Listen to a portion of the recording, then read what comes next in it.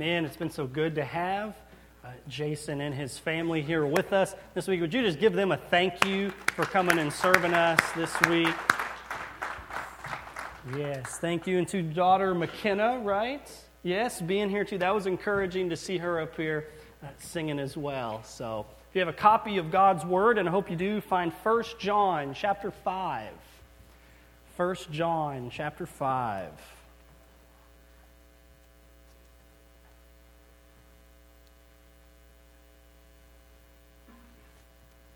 Before we look here at 1 John chapter 5, let me ask you this. Does anybody here feel like the world is messed up? Amen. That's right. That's right. Have you ever felt like the world is just cruel and unjust and broken beyond repair? Anybody? Sometimes we can look at the direction of the culture, the corruption of the government, or the state of the economy, and friends, it can be discouraging, isn't it? Sometimes, and if you haven't been here, you're going to get here at some point in your life. You're going to get to the point that even living feels difficult. And in this tension, 1 John comes to us. While there's different specifics, it's fascinating that the same general problems in the world have been unchanged for thousands of years. John's culture in this day was wildly immoral. Let me tell you this, the Roman Empire was celebrating sexual liberation far before our culture got an idea about it. The Roman Empire was persecuting and seeking to destroy the church, and there was false teaching wreaking havoc among God's people in Ephesus. Life was a mess, but John writes this letter, specifically 1 John chapter 5, to answer the big question for our week: how do I live in a messed up world? Remember, we've been working our way through the letters of John, seeing that we ask big questions, and John gives big answers to the big questions of our life. And his goal isn't simply that we would live in a messed up world, but that we would thrive. So look with me, 1 John chapter 5, and we'll read from verse 1 to verse 12 together.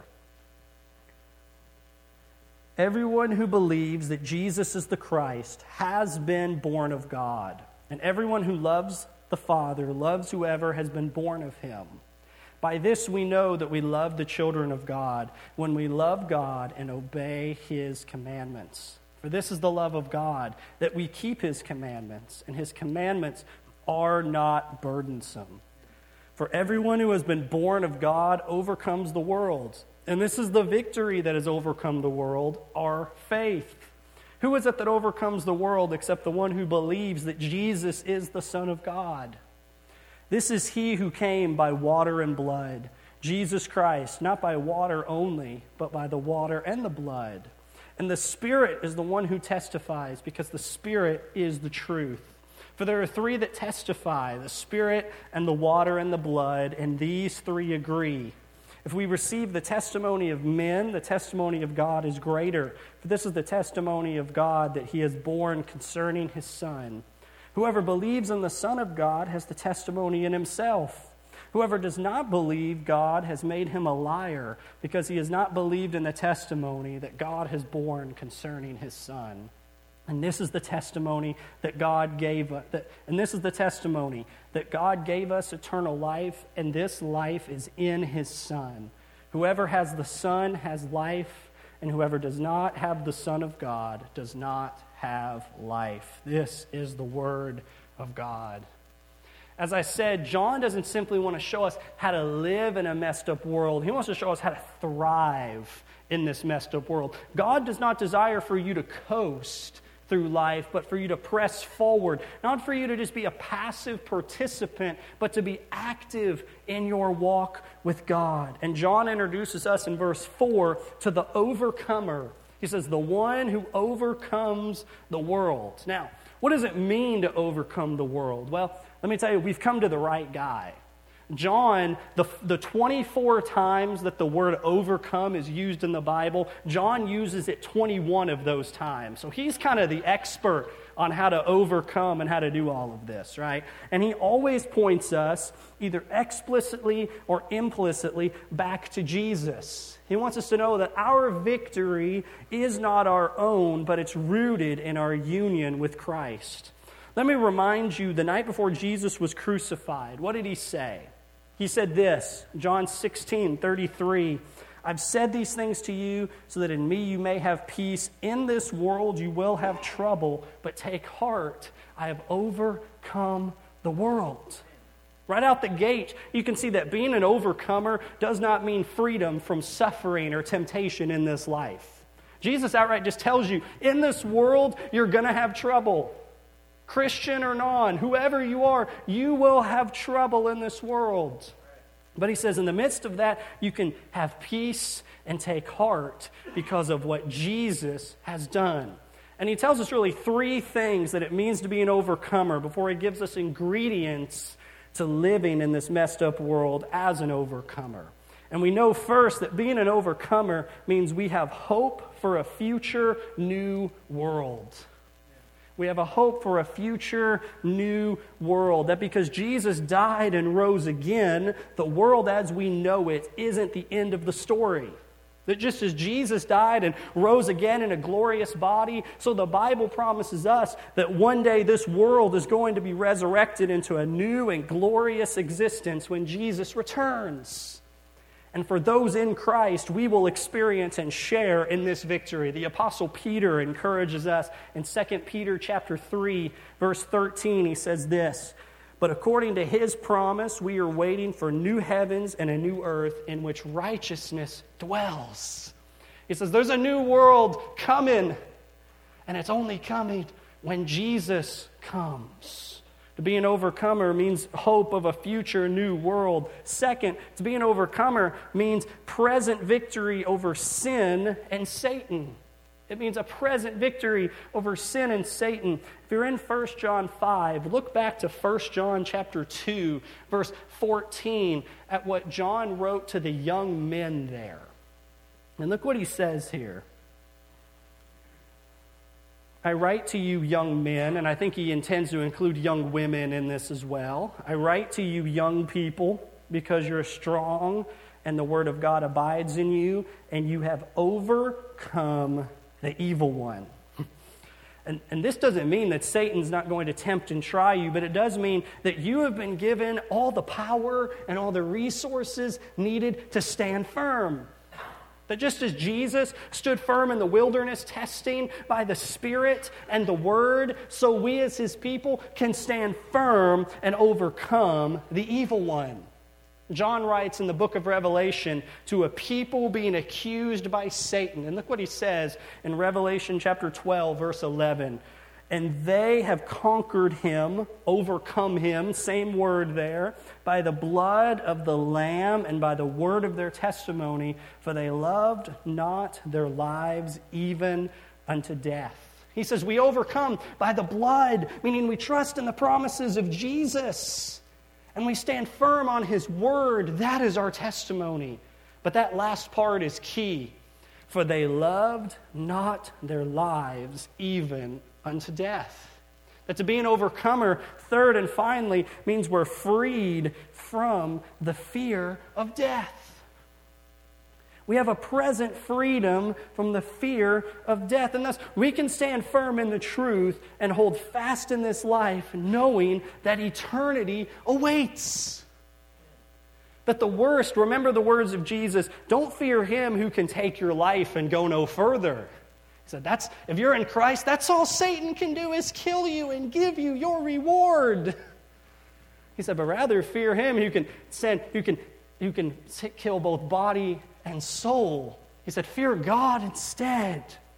Think of what John writes to the churches in and around Ephesus. He would send them more letters. In fact, at the start of the book of Revelation, there are 7 churches which were kind of all around the same area as Ephesus, and they each got a letter with a message. And I'd encourage you later today, if you want to do this, go look at Revelation chapter 2 and chapter 3, and you'll read that each of these churches, just like ours, with issues. There's not a single church you'll ever find that's not full of sinners, right?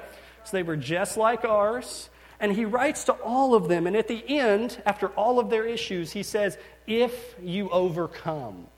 And then he offers them a glorious heavenly reward. And you can go read how each of these 7 churches, there's this incredible, glorious future that awaits them if they overcome the world in the present. He says, we overcome the world. We have this hope of a future new world. We can have present victory over sin and Satan by the power of the Spirit and the Word, and that we can overcome, because if we're not afraid of death, then what else can this world do to us? And then he gives ingredients. How do we really begin to believe this, hold fast to this? How do we walk in this overcoming? What's the ingredients for thriving in the messed up world? And he gives us 3 ingredients for us. 3 ingredients if we're making here what it looks like to thrive in a messed up world. And he starts by saying, in order to overcome in this world, we need faith from God. The first thing we need to overcome in this world is faith from God. Not faith over God. I don't know how that got there, but that's all right. Faith from God. Look at verse 4 again. Look at this. For everyone who's been born of God overcomes the world, and this is the victory that has overcome the world, our faith. Who is it that overcomes the world except the one who believes that Jesus is the Son of God? He says faith is necessary for thriving in this world, and not a general vanilla faith in a higher power. No. You need a faith rooted and grounded in Jesus, the Son of God. John has particulars in mind here. He's calling us to faith in Jesus as the Son of God, as the Messiah, as the Savior. To John, doctrine mattered immensely for your day-to-day living. In fact, verse 4 says that our faith is actually the means by which we overcome. It's the tool we use. It's the weapon of our warfare, the boots for our hike, the coat for the stormy weather of life in this world. And it means we must stand firm in God's word while the world rejects it. To stand firm in believing not just the truth of God's word, but also its goodness. It's not just the true way, it is the good and beautiful way that leads to flourishing. And here's what's encouraging about this, is a life of faith is the life of an overcomer. That means, friends, to live as an overcomer doesn't mean that you're going to make a ton of money. You may not make a ton of money. It's very unlikely that anybody in this room will ever become president of the United States. You may never even leave your small hometown, and that's okay. You can live a life of victory, the life of an overcomer, and the life of faith. Success in God's kingdom is not the same as what the world would have us see as successful.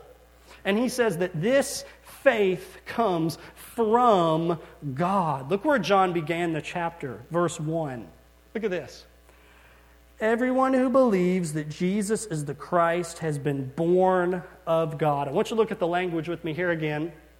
Everyone who believes, present tense, that Jesus is the Christ, has been, past tense, born of God. Here's what he's telling us in your notes here. New birth comes first, then faith follows.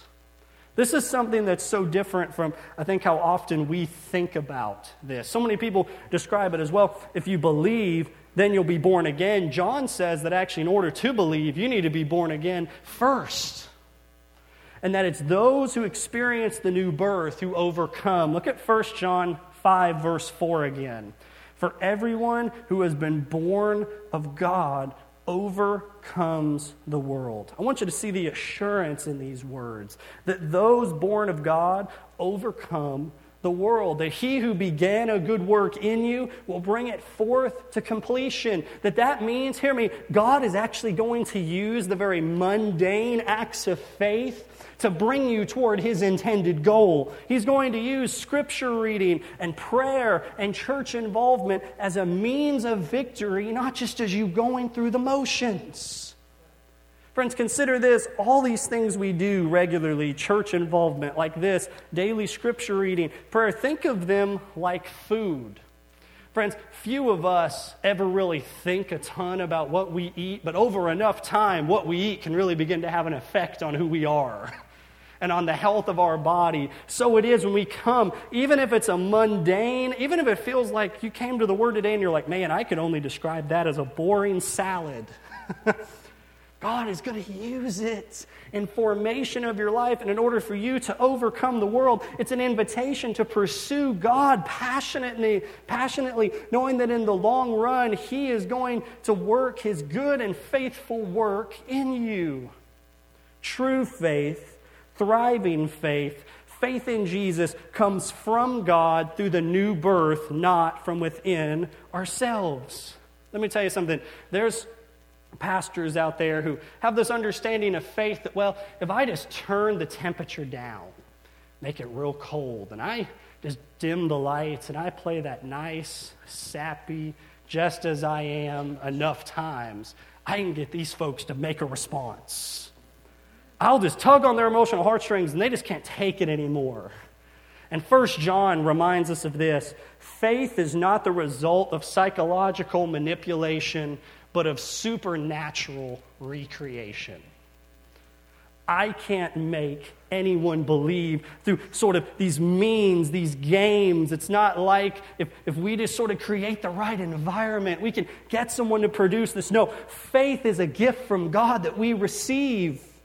It's something we receive because we've been born again. I want you to look over at what Paul says in Ephesians chapter 2, and this is a very churchy verse.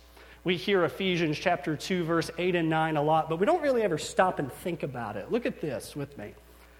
For by grace you've been saved through faith, and this, meaning both the grace and the faith, is not of your own doing. It is the gift of God, not the result of works, so that no one may boast. The point here is that grace has given faith, and that through faith we receive the gift of God. It's not something we can boast in. It's something God has given to us. And this means the world can tempt you. The world can try you. The world can even put you to death. But if God has given you the gift of faith, they can never take you out of the Father's hand. That what God began in you through supernatural recreation, the world can't undo. Satan can't undo. Nobody can undo. We live in a messed up world, and we need faith from God. We need faith given by grace through new birth. Faith which is not our own works, but it is the gift of God. God hasn't left us to stand in this world on our own. God hasn't even left you to remain in the faith in this world on your own. God is at work in the beginning and the middle and the end of your life of faith. Through all of it, He's at work bringing you toward overcoming the world. We need faith from God. But he has a second ingredient that we need to throw in there, and it's kind of closely connected to the first. He says that we need love for God. We need faith from God, but we also need love for God. Look back at verse 1 with me again. Everyone who believes that Jesus is the Christ has been born of God, and everyone who loves the Father loves whoever has been born of Him. By this we know that we love the children of God, when we love God and obey His commandments. For this is the love of God, that we keep His commandments, and His commandments are not burdensome. Do you see John connect faith and love here, almost as if they're two sides of the same coin? He says, you can't have faith in God and not love God. And he says, and we can see that you love God by how you live for God. Faith and works are distinct but inseparable realities. Jesus actually says as much in John 14:15. The night before He's crucified, He says this, if you love me, you'll keep my commandments. Loving and keeping are separate, but there's a connection between them that just cannot be broken. The letter of James famously says that faith without works is dead. So here he would remind us, this is the point in your notes, that a living faith is a faith that loves God, loves others, and obeys His commands. If you want to thrive in this messed up world, we need a living faith that loves God, loves others, and does what God says. John lays it out clear. He says, for this is the love of God, that we keep His commandments. So many people will say, man, I just really love God, until it comes to giving Him an hour of my week, much less their lives. Friends, would anybody believe me if I said I loved my wife and yet never spent time with her? Or if I said I love my wife, but I would never even do the dishes if she asked, or take out the trash, or even maybe do those things sometimes without being asked, but because it's the right thing to do. Yet so many of us claim to love God, and ultimately we love the idea of God loving us and eternity in heaven, but we don't really care if God's there. We've got what I call the Kenny Chesney religion. You ever heard his famous song, "Everybody wants to go to heaven, but nobody wants to go now," right? Because he's like, I've got too much fun to have. Because we think heaven's just one big party, but what makes heaven heaven is that God is there. Friends, we want the love of God in the future, but friends, we don't want to love God in the present. And that's because we've reduced love down to just this sort of warm, fuzzy feeling, rather than to an action and a verb and something that we do. Now, there's many who will hear the idea of loving God through what we do and say, man, that really sounds hard. It sounds like service. That even sounds a little like maybe slavery. And doing these things is like, I'm just going to do it and I'm going to be miserable for the glory of God. But John gives us an important word there at the end. I think we need to see it again. For this is the love of God, that we keep His commandments, and His commandments are not burdensome. They're not burdensome. They're not crushing. God isn't after the sort of obedience we often give our jobs. I'm just going to grin and bear it and get it done because they're giving me a check and I like to eat. No. There are times in your faith journey that you're going to have to do that. You're hopefully not to receive a payment from God, but I don't really want to do this, but I'm going to grin and bear. But John is telling you that in the end, following God's word and God's way are pathways to life.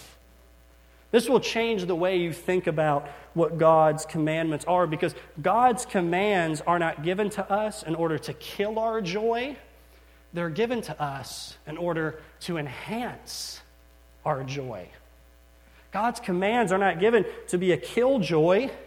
He's given them to us in order to enhance our joy. His commandments are given as a pathway to joy. They may not always be what feels best in the moment, but God is after far more than your momentary, cheap pleasure. God is after eternal and lasting satisfaction. And that's why I would encourage you to commit 1 John 5, this section, to memory, because we need to remember this when it's hard to obey. We need to remember this when we're tempted towards sin. We need to remind ourselves, His commandments are life, and they are not burdensome. They're not going to leave me crushed and empty. I know I'm being presented with an easy way out that's not going to please God, but I'm going to do what God would have me do, even if it appears more difficult in the long term, because there's life at the end of the path.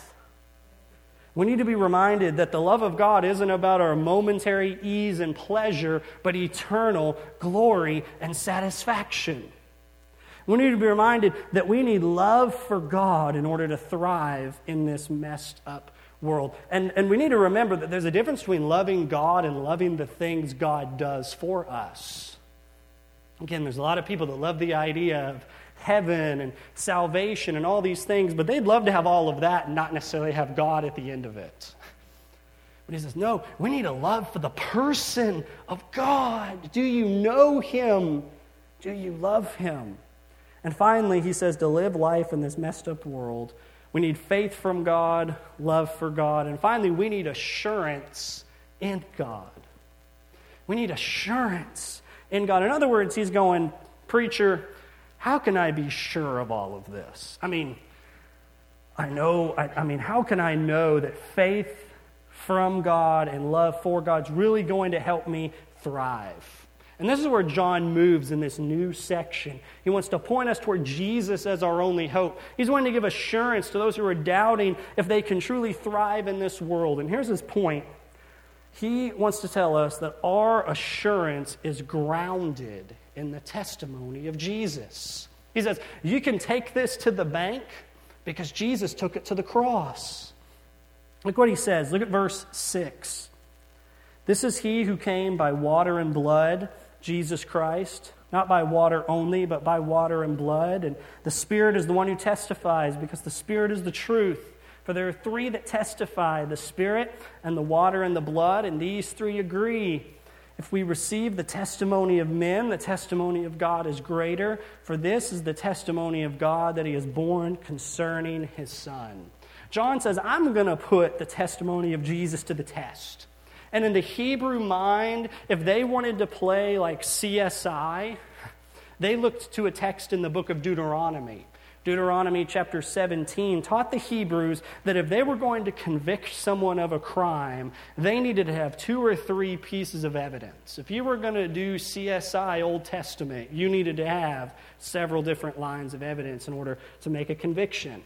And so if you wanted to investigate any claim, you needed multiple ways of doing it. And this is the same standard John follows. And he says, I offer 3 testimonies of the truth as assurance to you. He says, verse 7 there, for there are 3 that testify, the Spirit and the water and the blood, and these 3 agree.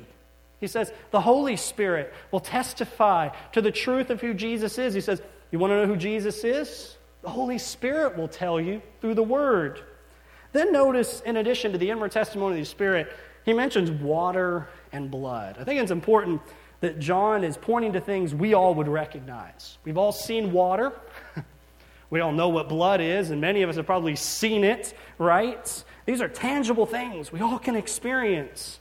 And he says, you can trust Jesus because he came by these tangible things. He was a tangible person with these real experiences like us. And he says, through the water. This is likely a reference to Jesus' baptism. When he's plunged under the water, the Father spoke from heaven and said, this is my beloved Son in whom I'm well pleased. And the Spirit descended on him like a dove. He says, you want to know who Jesus is? Look at his baptism. You got a man being dunked under the water, and then you got God speaking from heaven. It's a pretty big deal, right? I don't think God spoke from heaven over any of our baptisms here today. There's something unique about this guy. God calls him his Son. And then he mentions the blood. This is a reference, I believe, to Jesus' death. Consider all that happened while he was on the cross. It was noonday and darkness covered the cross. The veil in the temple was torn in two. There was an earthquake. And friends, remember, 3 days later, he was no longer dead and the tomb was empty. Curious why you should trust Jesus and have assurance in him? John says, consider the testimony of the Spirit that is subjective, but also consider the objective historical evidence. Jesus came and lived in the world. He was baptized by people. You got to get real close in order to baptize somebody. He died publicly and shed his blood where people could see. God has given us a testimony, evidence that provides us with assurance. Look at verse 10 where he closes here. Whoever believes in the Son of God has the testimony in himself. Whoever does not believe God has made him a liar, because he's not believed in the testimony that God has borne concerning his Son. And this is the testimony, that God gave us eternal life, and this life is in his Son. Whoever has the Son has life, and whoever does not have the Son does not have life. John here is pointing us back to the point of the whole section. Our assurance is ultimately rooted in a person. It is rooted and grounded in Jesus Christ himself. Whoever believes has the testimony in himself. The Holy Spirit points toward Jesus. We read that God himself has borne testimony concerning Jesus. Thus, to reject Jesus is to reject God himself. And we see that God has given us eternal life, and that this eternal life is in his Son. Friends, God has not left us without evidence of our assurance. He has left us with assurance that we can overcome, because Jesus has overcome this world in his life, death, and resurrection. We, by faith from God, love for God, and assurance in God, will overcome the world as well. Or as John puts it real succinctly there at the end of the passage, whoever has the Son has life. Whoever does not have the Son of God does not have life. We know what he means here. He's saying the fullness of life, the experience that God would have for us. He said that those that in Jesus life is found, even in a world of death. In a messed up world, Christ has come and overcome, and we overcome in Him. And friends, Christ has overcome in order that we might find our joy in Him. Let me finish here. Did you know that God's glory and your joy are not opposed to one another, but they actually work toward the same end? That obedience in God's kingdom and happiness in God's kingdom are not enemies but friends. When you begin to understand this, it will radically change the way you live your life. If I could put it succinctly the way that Pastor John Piper he said it this way. He said, God is most glorified in us when we are most satisfied in Him. In other words, that when God is seen as big, and we see Him as our only, and we see Him as our only hope, then God is most glorified. God is most glorified when we rest in Him and we find our all in all in Him. That Jesus is our life, and thus we can give Him every aspect of our life. That God's glory and God's joy and your joy are not opposed in this life, but are one and the same mission. And that by pursuing God, you find life in this world. Where is your hope in this messed up world? Where is your joy in the midst of economic downturn, your steadfastness in global upheaval? Where is your life and light in a world of death and darkness? Jesus came to live a perfect life on our behalf, to die on the cross, not simply for us, but instead of us, to take our death and to die in our place, to be buried in a borrowed tomb and to rise again on the third day so that we could have everlasting life. And that doesn't simply begin when we die. It begins the moment we trust in Him. We can know Him, love Him, and pursue Him anew, have forgiveness of our sins, and a restored relationship with God. And if you need that today, you can step into that. You can pray right where you are. You can come forward in a few moments and pray with me. But if you do not have the Son, you do not have life.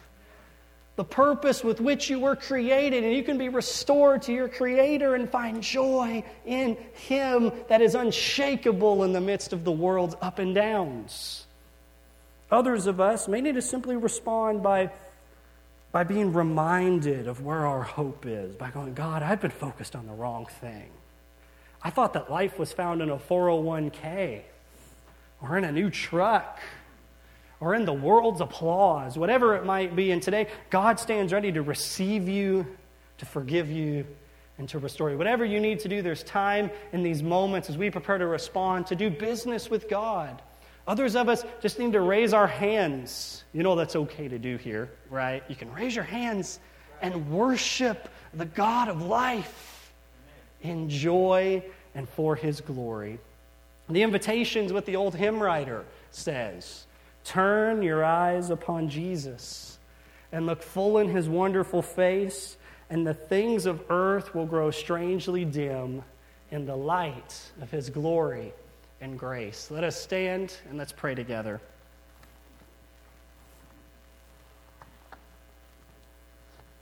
Jesus, You are our hope and our life.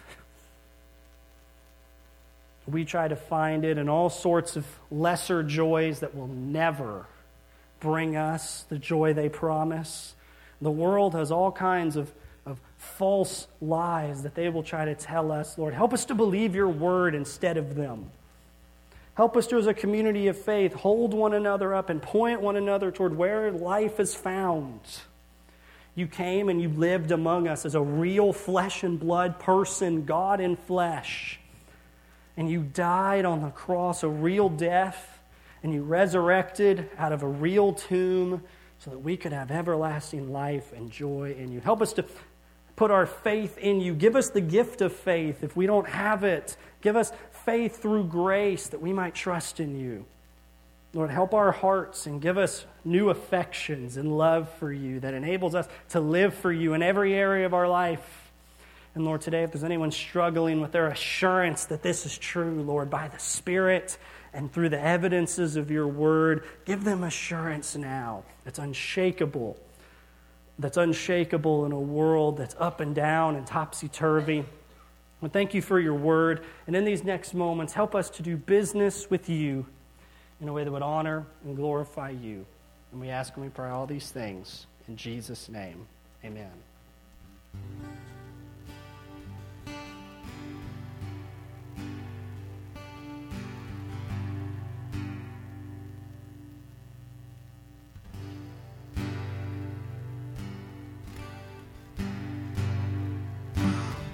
Heavy-hearted, come to Jesus and find your peace. If you're run down, empty-handed, come to Jesus and find your strength. He is hope for the hopeless, rest for the weary, help for the hurting. He is mending the broken, bearing the burdens, all that you need. He is. If you're wandering in the darkness, come to Jesus and find your way. If you want freedom, you need forgiveness, just come to Jesus and find His grace. 'Cause He is hope for the hopeless, rest for the weary, help for the hurting. He is mending the broken, bearing your burden, all that you need. He is.